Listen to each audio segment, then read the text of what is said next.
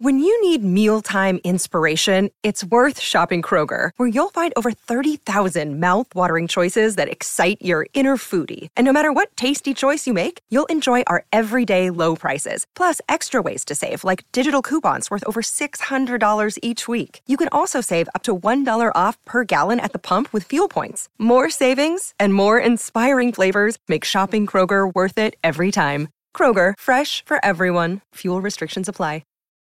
It's the most anticipated WNBA season in history. And you know what that means. Court is back in session. Welcome to Queens of the Court, an Odyssey original podcast. I'm your girl, Cheryl Swoop. And I'm Jordan Robinson. All WNBA season long, we'll be bringing you interviews with star athletes, analysis on your favorite teams, and lots of hot takes. Order in the court. Follow and listen to Queens of the Court on the free Odyssey app or wherever you get your podcasts.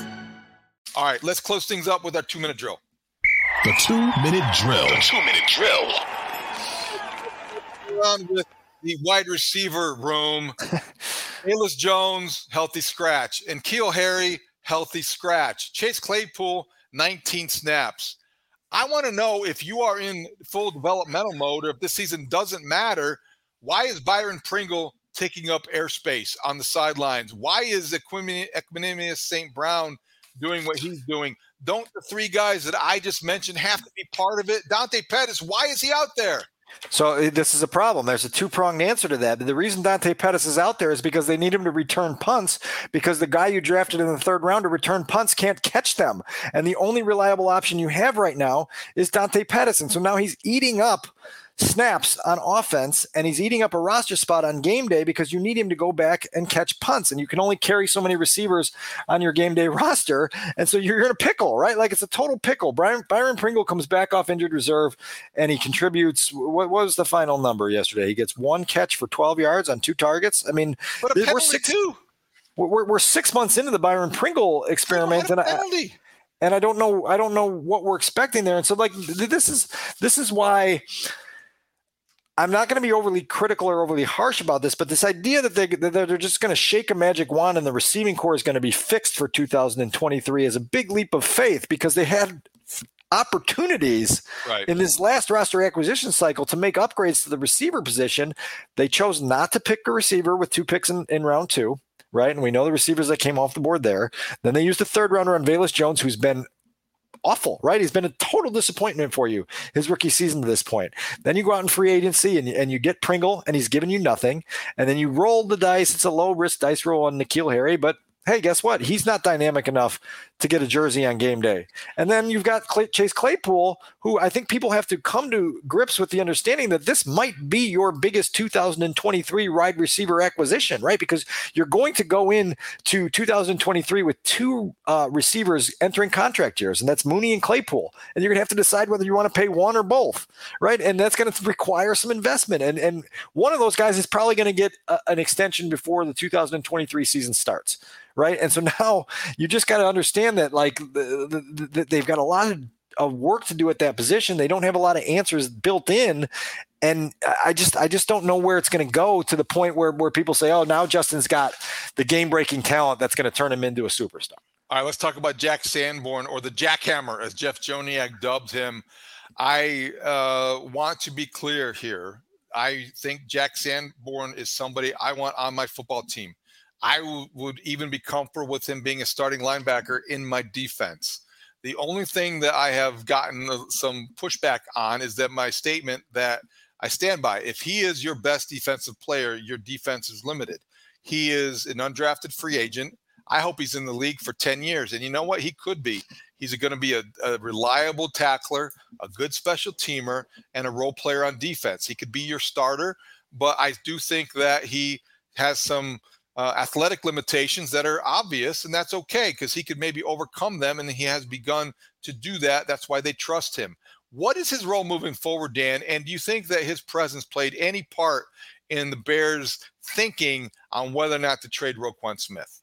Look, I think I don't know that factored in at all. Like, I think that's just, it's kind of the next man up in that regard. I don't think he factored into the Roquan trade, but I do think he can be a low cost starting option for you, right? He certainly hasn't looked out of place these first two starts, and he's just a guy who's assignment sound and has instincts, right? And Jack talked to us on Monday afternoon, and somebody asked him, like, when did you know you had instincts? And he's just like, I don't know, like, you start playing linebacker a lot and you develop them, and you're at Wisconsin and you see other NFL caliber linebackers ahead of you, playing the position a certain way, and you learn things from them. And over time, you just kind of, work on your craft and sharpen your skills, and you find out ways to minimize your limitations and use things that you're really good at, and you're a productive player. And the Bears coaching staff, I think, came away impressed in the preseason, right? Like they saw things in training camp and during the offseason that said, okay, let's see what this looks like when the lights come on. And then Jack Sanborn, a hometown kid with a lot to play for, met the moment, right? We talk about that all the time on this podcast, and he did great in the preseason, and that builds confidence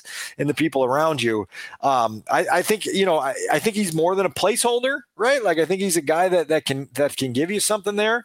And now you just go into that mode of, okay, like, if we can have an undrafted rookie become a starting caliber player for us on our defense, now we can allot some of these other resources to more premium positions. I think we're both in agreement that they better go find multiple pass rushers for 2023, because they can't generate pressure at all right now. Totally agree. And pressure would help the secondary. Secondary struggled at times. And that brings me to my next point I want to ask you about. Jalen Johnson gave up a 44-yard completion to Tom Kennedy. Oh, Tom Kennedy. He went to Bryant College. He's a professional lacrosse player. That Tom Kennedy. Yeah, 5'10" and weighs 175 pounds soaking wet after lunch. He got behind. He beat Jalen Johnson, right? And what happened on that play? And I guess I know what happened on that play. I watched it. I rewatched it, and I watched it again. The question is this.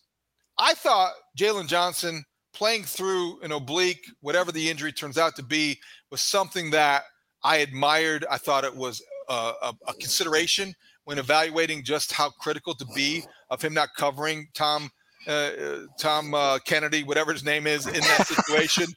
But I think that this is what Matt Eberflus had to say when asked about the right way to approach or evaluate Jalen Johnson given his injury. Yeah, we don't make excuses. He was out there playing. We got to play.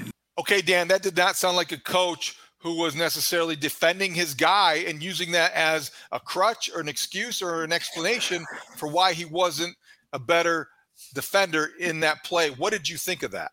So I was a little disappointed Sunday afternoon when Jalen Johnson, through a Bears spokesperson, declined to talk to reporters after the game, but promised that he would speak on Monday instead. And then he decided to not speak on Monday at Hallis Hall. And because I was eager to ask him, about the oblique issue and exactly what the discomfort and the limitations were, to get a more honest depiction from the player himself of what he was playing through. He had to come out of the game in the first half because he was obviously in discomfort and didn't look like himself the whole afternoon. And when Tom Kennedy, the neighbor that you borrowed your drill from last week, gets free for a 44-yard reception on the game-winning drive, you have to say, well, what is that, right? Like, just a week and a half ago, Jalen Johnson was raising his hand to shadow Tyreek Hill, right? And now you can't cover Tom Kennedy, Troy Kennedy, Tim Kennedy, whatever his name is. I'll get you the drill back by Friday, I promise.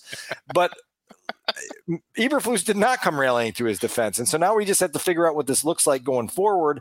I mean, Matt, you heard him there say, look, like, if the player says they're good to go, we believe they're good to go. Clearly, Tevin Jenkins, who was also a late addition to the injury report during practice last week, wasn't good to go on Sunday and was replaced in the starting lineup and didn't play. So it's something to keep an eye on, because I'm not really sure what's there or how Jalen was feeling and how he kind of regroups from this. All right. Last thing I want to point out or ask about, what is your status report? How concerned are you? How concerned should we be?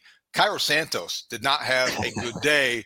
The missed PAT, the kick out of bounds, and then I don't think that he necessarily sounded post-game either like a guy that was necessarily, let's just say that we have heard other kickers fall on the sword a little bit more obviously than Cairo Santos did.